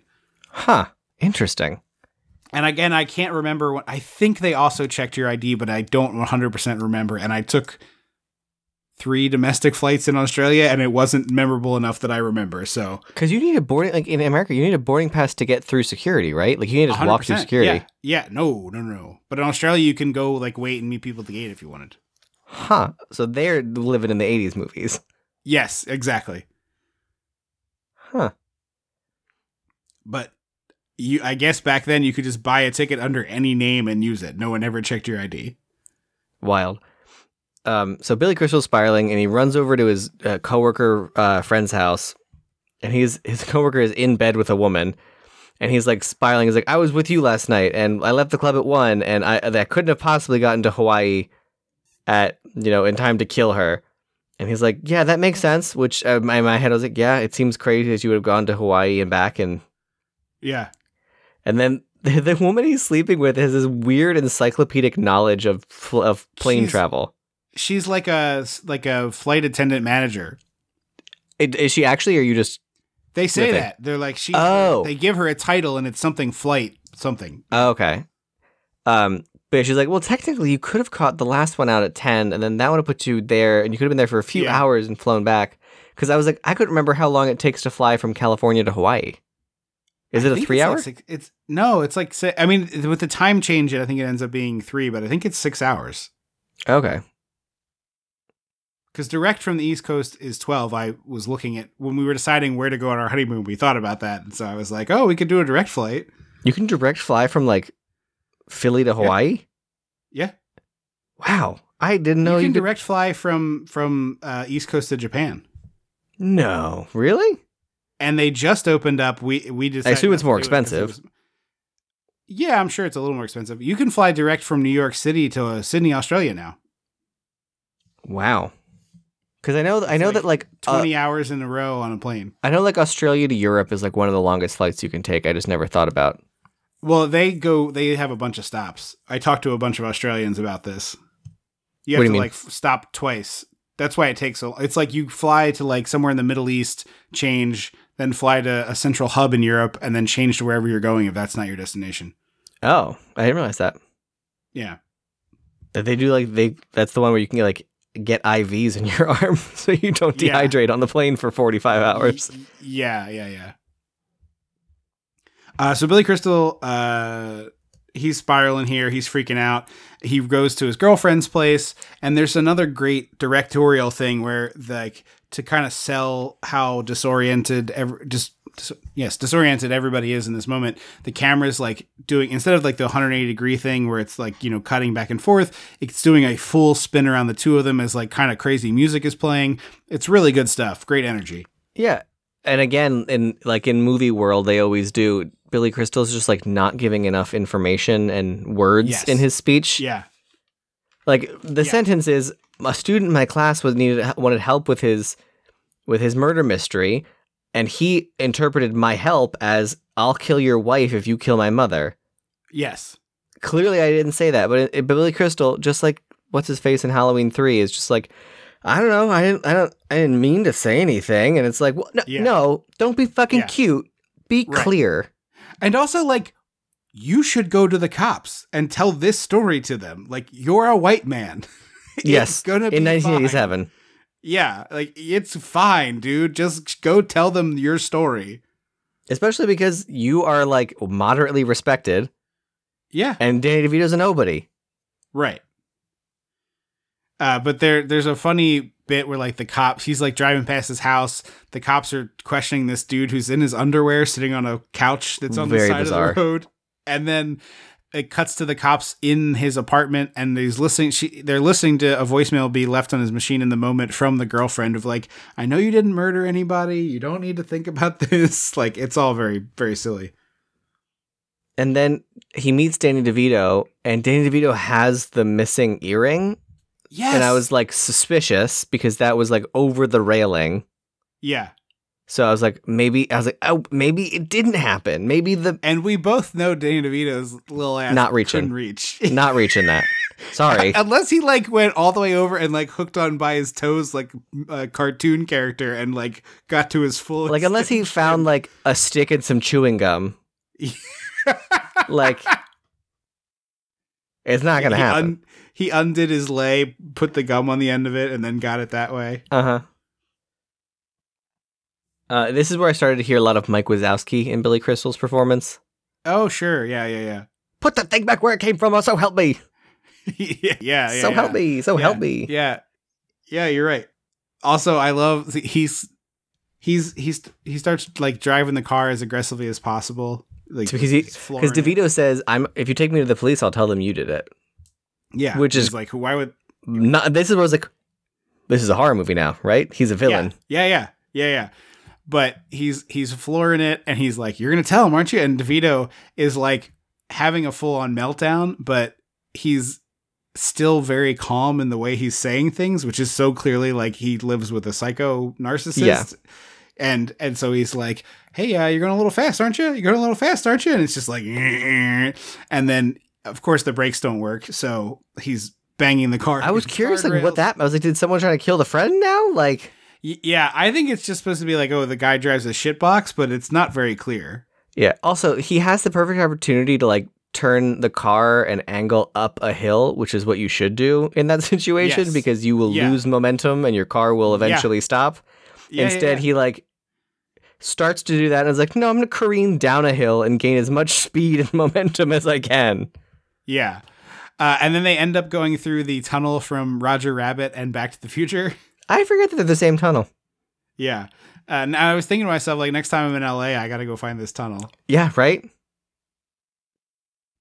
And they end up crashing into this little tiny, clearly made for the movie garden. It's like exactly a 10-foot by 12-foot square of AstroTurf with a fake little fence and fake flowers in it.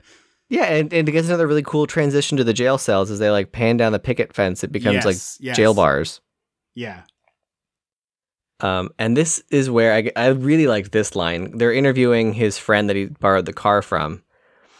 And he's like, yeah, he was talking about, alibis and motive and stuff, but I don't think he did it. I really don't. And they're like, why? And he goes, because Larry never did anything. And I was like, that is like the coldest burn you can give. Yeah. But so accurate. Like, having watched the movie, so accurate. So we're in the breakfast the kitchen having breakfast. It's eggs a la I forget Owen. what Danny DeVito's Owen, and it's like my boy, those are just scrambled eggs. They're decent looking eggs though. They are good looking eggs. I will say this is an egg. Sometimes it's an egg based podcast. There's some very nice and fluffy scrambled eggs. Well, uniform color. I just saw a thing of a place that puts a dollop of ricotta in their scrambled eggs. That's the chefs are always throwing creme fraiche in there. Yeah, I mean, I like a creamy situation. Yeah, I don't get down with that. I like cheese in my eggs, but I don't want them to be creamy that way. Not my Huckleberry. But Ann Ramsey comes in and is like, "Who's this?" And he's like, "Oh, it's Cousin Patty. You don't have one of those." And Danny DeVito, without missing a beat, picks up the frying pan and just bonks him, bunnies him right in the noodle. It's so crazy. It's amazing. But like, also, I thought he should have been like lying to her and be like, no, like show her memory, her brain is bad. Yes. And be like, yes, we do. It's Aunt Stella's kid or whatever. Yeah. No, he just immediately is like, you're right, and just absolutely crowns him. Yeah. I don't know why Danny DeVito. I mean, we do know he's an abuse victim, and so he won't move away, but he should move away because you can do that. If you have funds and means, you can move out. Yeah. And the next scene really reinforces that too, because he's like, "Oh, can I show you my coin collection?" And then I thought it was going to be he secretly has like millions of dollars. Like this is some, Buffalo nickel or whatever. Yeah. Or like, this is a coin from when Lincoln was shot or like something. I don't know. But like, I thought it was gonna be like some weird, like, I've been trapped in my house. These are my mother has collected these coins. Nonsense. And instead, it's like it's spare change, and you're like, what? And then it like breaks my heart because it's so heartbreaking. It's beautifully done. That he's like, well, this is the spare change from when I bought a hot dog at the ball game with my dad, and this is the spare change when he bought us hamburgers, and this is the spare change from when he bought movie tickets or whatever. And it's just like, oh, your coin collection is all the spare change your dad ever gave you, which is just like beautifully sad. Yeah, it really is. It really is. It's a great little moment too of the performance from Danny DeVito too. Like it's a really, like, he really sells this in a great way. Yeah, because he's just earnest enough. Yes, exactly. He doesn't overplay this at all. Yeah. Also, I think anyone who met Ann Ramsey's character would want to kill her. Truly. Yeah. Truthfully. Yeah. She's awful. And then I also love like the tone of the movie. Like it immediately goes from this very sweet sentiment of like the coin collection to like Ann Ramsey cut in with like "Where's my breakfast?" And then he's like, "Fat ass, kill her, Larry, kill her, Larry, kill her, Larry. You got to do it." And then he's like taking his belt off, and he's like, "I'm gonna do it right now." And he's like, "No, sit down." And then we cut to the police interviewing the girlfriend, and they're like adamant that Billy Crystal did it. And I was like, you know, people get murdered by strangers a lot, right? Like, it's not uncommon for a person to have been murdered by a stranger. Yeah, I think the reason that they're not doing that, though, is because they have a message on the machine from this woman to Billy Crystal being like, you murdered her. Fair. Which is a little different. And then this woman immediately crumbles under like the most basic of interrogation. Well, first she's holding up. She's holding strong. Yeah. She's like, I never said I saw him. I never said this. And then Yeah. And then she slips up and it's like, well, damn it, Mary.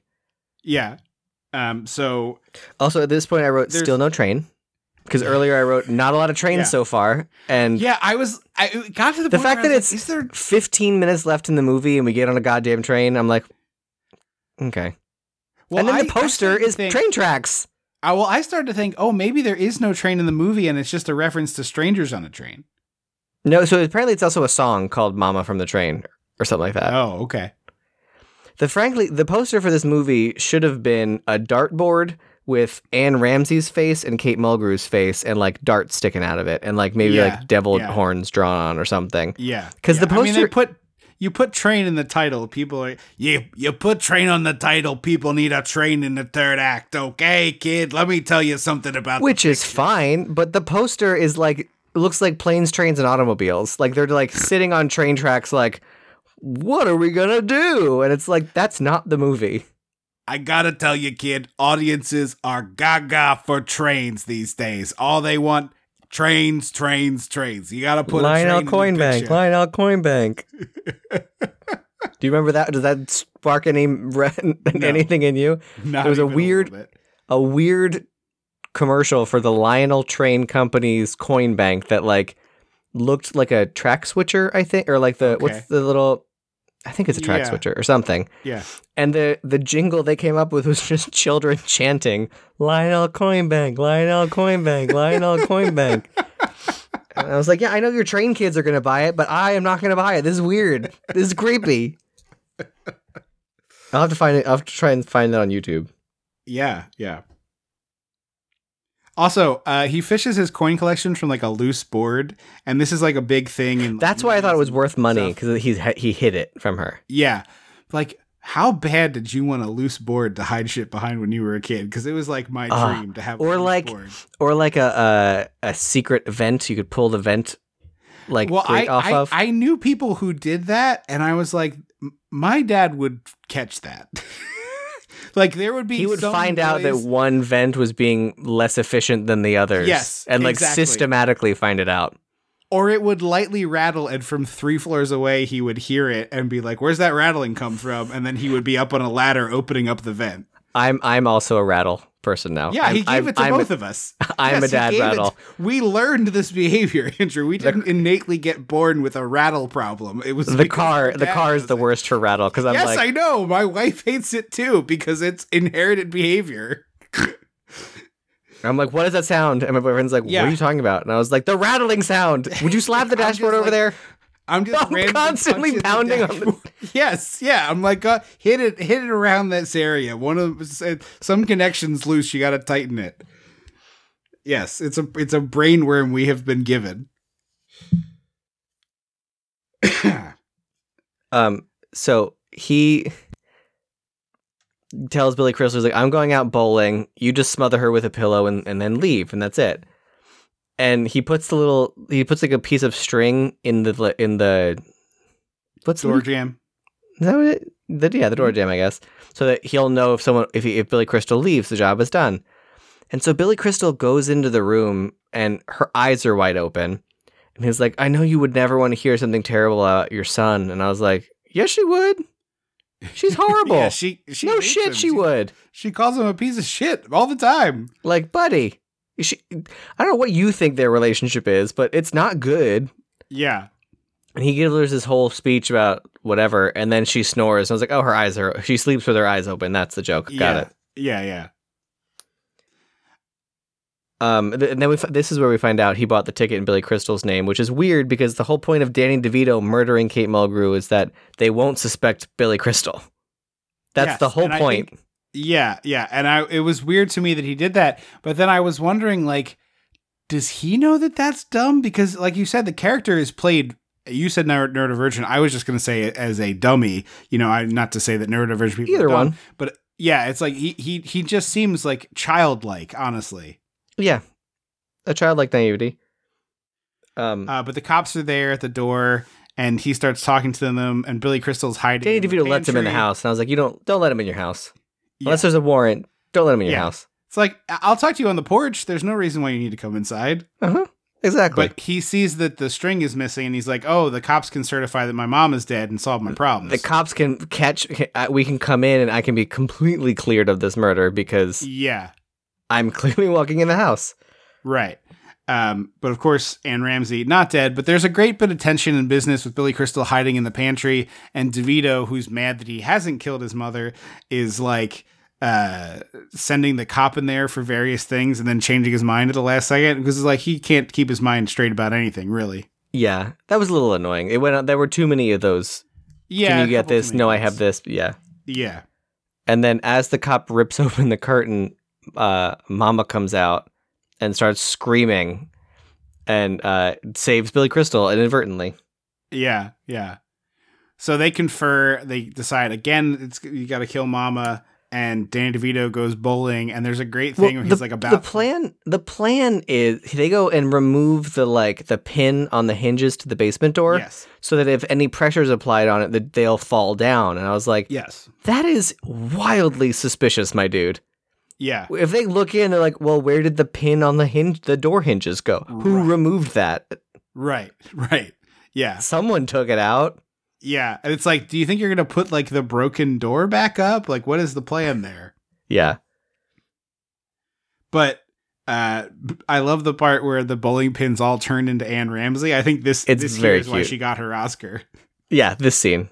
Because the ball's about to hit her and she's like, "Bah!" And it's like 10 simultaneous miniature Anne Ramseys going, "Bah!" So I Billy will say Crystal, the door stunt is pretty cool. it's great because Billy Crystal passes out and then Anne Ramsey finds him and like screams at him, and she hangs up her shawl on the door and he's like, oh, it's gonna go down, and it doesn't. He's confused, so he kind of bangs and then goes like Home Alone stair sledding right into the Yeah. hot water heater. Yeah. And so Danny DeVito gets home and Mama's like, your friend is dead at the bottom of the stairs. And so Danny DeVito goes down. He's upset. He's like, oh no. And Mama's like, you're a crybaby sissy. And I was like, now here's what you do, Danny DeVito. Just push her down the stairs. Suddenly the murderer broke into your house and your mom and him are both dead. What a shame. Yeah. And you're Yeah. scot-free on that murder. You can say, hey, he did that murder too. Yeah. Double Problem murders. solved. Yeah. They fell down the stairs together. Mm-hmm. Instead, he tries to murder her by trumpet. It's kind of funny. It's funny, but And I also love, did I say this out loud? I might have said this already, but Anne Ramsey is like, bury him in the yard before he starts to stink. yes, it's crazy. Yeah. It's like, okay, wait. As what? if he's a What does that cat. mean? Yeah. And then when he blasts the horn from the trumpet, she wakes up and she's like, I dreamed Louis Armstrong was trying to kill me. And then this is with the scene where Danny DeVito is outside in his pajamas playing with an electric train on the front porch, and it's Yes. very bizarre. So strange. I thought this was a dream sequence as well. Yeah, like some kind of weird Christmas morning type thing. Yeah. Billy Crystal's like, forget it. I'm going to Mexico. I'm taking a Because train to Mama sees the Mexico." news and that he Yes. is wanted for questioning. And finally, we get on a goddamn train. And we see Billy Crystal by himself at first. Then, of course, we pan over and all three of them are there. Anne Ramsey eating these pistachios. And the pistachio thing, she kept saying, he bought me unsalted nuts. I keep choking on them. I was like, oh, okay. She dies by choking on a nut and neither of them killed her. That would have been great. That's got to be what we're building to here. And so it's like neither of them gives her the Heimlich, but they didn't actually kill Yeah, her. it's a Little Shop of Horrors. I was there. I didn't stop it, but I didn't kill him. Yeah, right. But I love the little sequence when she like decides to. They're debating over like the night was humid, the night was moist, and Anne Ramsey's like the night was sultry, which is the best line of the versions that we've gotten, and that the fact that she beat him at the thing makes Billy Crystal decide to kill her, which is like so delightful to me. Which is crazy to me because I was like, that's what does it. After all, Yeah. you hear the abuse, and this is what does Yeah. it for you, buddy. Yeah. Yeah, because he's like a narcissistic jerk, you know? He's like obsessed with his own talents. But I love the exchange where it's like, I'm going to go kill your mother. Do you want anything? And he's like, I'll take a chunky. I was like, who wants a Candy chunky bar? bar? Who wants The a chunky worst bar? candy bar. Raisins? Get Mom out of likes here. I'm pretty sure Mom likes them. I I saw a chunky in the wild the other day and I was flabbergasted. where? Like a Cracker I was Barrel? like, I was early. I didn't know I wasn't in a Cracker Barrel. and Well, watching chunky feels like a TV. Cracker Barrel candy. I know that's why this was so weird. I was waiting to meet somebody and it was cold and I just ducked into a CVS and was just having a wander to kill 5 minutes and there was a chunky bar. Huh.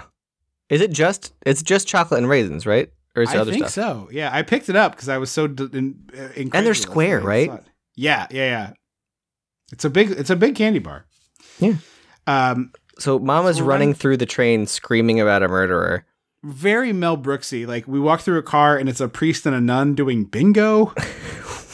Unexplained, unattended after. And then she's like knocking on doors with her cane, being like, "There's a murderer on the train. There's a murderer on the train." And all these people are like poking their heads. up Fucking and like, Poirot "What?" over here. Yeah. And then the funny part is like 25 people poke their heads out. And then when she like is screaming bloody murder 10 feet away, after being chased by these two men, no one comes to check out what's going on. Would you? I mean, yeah, I would be worried there was a murder happening. No, I'm good. Seems like their problem. To quote Wesley Snipes in Tu Wong Fu, there are times when you help people, and then there are times where if you help people, you get killed. I'm staying in my sleeper car. Anne Ramsey is dangling off the side of the train. Which, like, frankly, let her go. Yeah, She slipped. It's her own. right. It was an You had accident. nothing to do also, with it. Yeah. she's just terrible.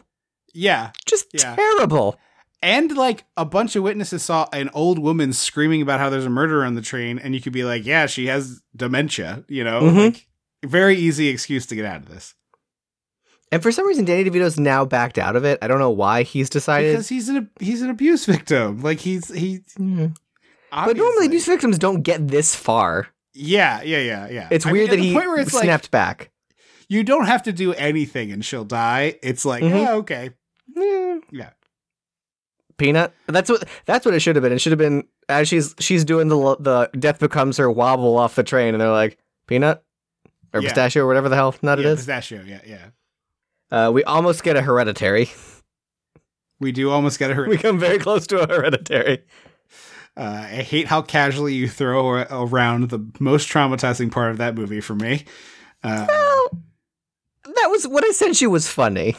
Yeah, this is now just like Andrew makes jokes about Hereditary. Okay. You have to, otherwise it gets too serious and sad. And the time our mom almost put it on in Florida, and I was like, no, that's not for you. Yeah, hard pass. That is not. I was like, this is. NSFM. I know you like some spooky stuff. This is not that. Yeah. I was like, you would hate that so viscerally. Billy falls off the train instead, and then I was so mad. I was like, she lives and he falls off the train. Get out of here. yeah. And then we cut to the hospital, and turns out Kate Mulgrew fully alive. She just fell off a boat, and now she's been rescued by a fisherman to whom she will marry. And sold the rights to her story for millions of dollars to Hollywood. $1.5 million. Yeah, I thought that was an awesome twist of the knife. We get another weird dream sequence where Billy Crystal Yes. tries to murder her and then is strangling himself at, I don't know. We cut to 1 year later. Well, he wakes up from that dream and starts frantically writing down the story of Throw Mama from the train. Yeah. And Disgusting, then see you later. misogynistic coffee table book guy got his fucking coffee table book published somehow, and I was mad. Yes. I was Yeah. like, this universe sucks. I hate it. And so Danny DeVito shows up and he's like, hey, I'm flying out to New York tomorrow to do a book signing. And he's like, what? He's like, yeah, I wrote a book and it's getting published in 2 days. Yeah. He's like, well, what are you writing about? Because Billy Crystal said, I'm a paragraph away from being done. And he's like, oh, I wrote about our adventures with Mama. And I was like, yeah, no shit. He said he was in your class because he wanted to be a writer. You didn't think to check in, like, are you planning on, I'm writing a book about, like, come on. Yeah. And so he starts, like, strangling Danny DeVito. And then Danny DeVito shows him the book, and it's a kid's pop-up book, and he took out all the murder stuff, which I'm like, yes. So what did you write about? Instead of, it's just like a boy who has a friend and then he has an adventure. An adult man who has a friend. Yes. It's very strange. And then they have a picnic with Mama, and then Danny DeVito's like, look, I put you and your girlfriend and me on vacation together at the end. And I was like, huh? Why is that part of it? And then, of course, we cut to it, and I was like, oh, because Danny DeVito's a genius, and he made 2 weeks of this shoot in Hawaii because he was filming the movie. Uh-huh. Billy Crystal's book gets published, and the movie just kind of stops. Yeah. We're like on the beach and we're talking and like and then there's like a ton of ADR razzing from Billy Crystal, which is where he calls Danny DeVito a buoy with hair. And then he says he's a whale that's going to get harpooned. Yeah. But I was like, the movie just kind of stops. It's like it ran out of steam. And I was like, oh, okay. Yeah, it's very weird. You are exactly right in describing it just fizzles.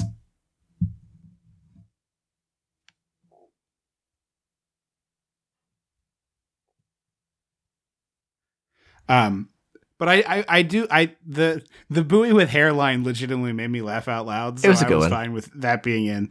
But yeah, it is weird that it's just like, oh, the book's published and it's hugely successful and everybody gets what they wanted. Yay, it's all over. Yeah.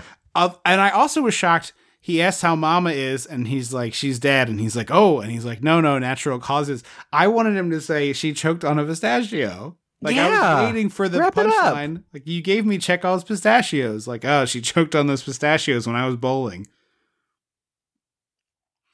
But it sounds like you hated this. I didn't hate it. It needs more work than I was expecting from this. Yeah. For me personally. Yeah, I thought it was pretty funny. Like I said, I was kind of went into this with low expectations. I picked it because we've had a lot of fun with Danny DeVito, and I was looking for something light, to close out the year. Short, and I wasn't in the mood for doing a Christmas thing, so I was like, "Oh, this is a fun-looking comedy. Let's give that a whirl." And I dig this. I think this is recommendable because it's so short and so breezy. There's like a lot of fun here. Well, apparently, what happened was they wanted to use Strangers on a Train, and I guess Universal had it, and they were Paramount, and Universal was like, "We'll give it to you if you give us the rights to make the Arthur sequel." And they were like, "All right," and so.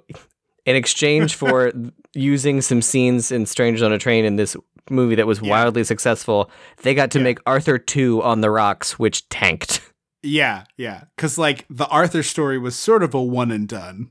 Yeah, we didn't need more of that. I have not revisited it. I'm sure it would be, like, at best a problematic fave at this point, but I remember seeing the movie when I was young and thinking it was funny. Yeah, it was in the weird swash of Mom's British invasion movies. It was like Harold and Maude and Arthur. Uh-huh. Yeah. Mom's British invasion of movies is a funny way to put it. Yeah, I think the thing with Arthur is like you probably wouldn't find a falling down drunk funny anymore. No, that's true. And like most of what's funny about Arthur is like he's so piss drunk all the time that he's like falling out of car. Like he's rich and is in the backseat of a car and they like open the door and he just like pours out of it like he's liquid. Yeah. But it's like it was funny then. I don't know if I would still find it funny. But I can't imagine as someone who liked Arthur and found it inexplicable when they decided to remake it with Russell Brand. Yeah. The idea that they thought Arthur 2 was going to be a big smash is just hilarious to me. That's the 80s. Yeah. So I'm going to give this a recommend. I think it's funny. I think Danny DeVito is a very talented director, and I really enjoy watching his stuff. I think it's like delightfully weird, and I wish he did more. I'd love to see him tackle a horror movie or another children's project like Matilda. I think he's got the right chops for weirdness and really like it. So good, fun, weird. Yeah. Like we said at the top of the show, don't forget to check out patreon.com/dissectingthe80s. Like I said, Lethal Weapon episode will be up sometime soon this month, if it's not up already by the time this episode comes out. And then on Christmas Day, we put up our annual Christmas Commentary, which is always a secret until we reveal it that day.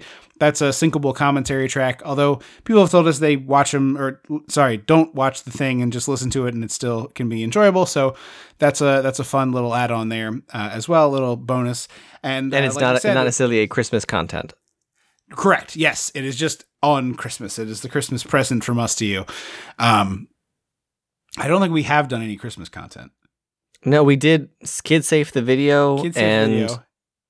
Something. Oh, the other thing was Christmas. It was the Muppet Family Christmas. You're right, special. Muppet Family Christmas. Yeah.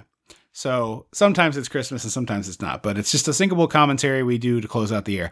But going forward, it'll be the even numbered months will be bonus episodes on Patreon. And then obviously the show will remain bi-weekly on the main feed. So a lot more content there to share with you. And then as we've had for a long time, our stretch goal there, if we hit it, we'll do monthly bonus episodes on Patreon.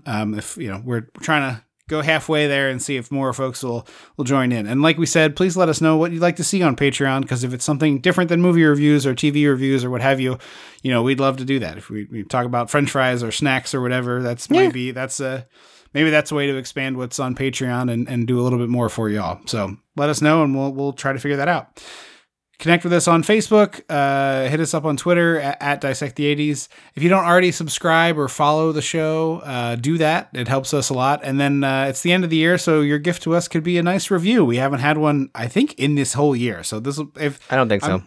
I'm about ready to stop asking because it feels like they're not coming. So if you haven't reviewed the show, please do it. And if it's not on iTunes, on the iTunes or the Apple Podcasts, please send us a screenshot at dissectingthe80s@gmail.com. Thank you so much for listening. Have a wonderful holiday and Happy New Year. And if you don't come to Patreon, we won't see you until 2023. Thank you so much for listening. I have been Trip Lano. I will always be Andrew Lano. Until next time. Don't you forget about me.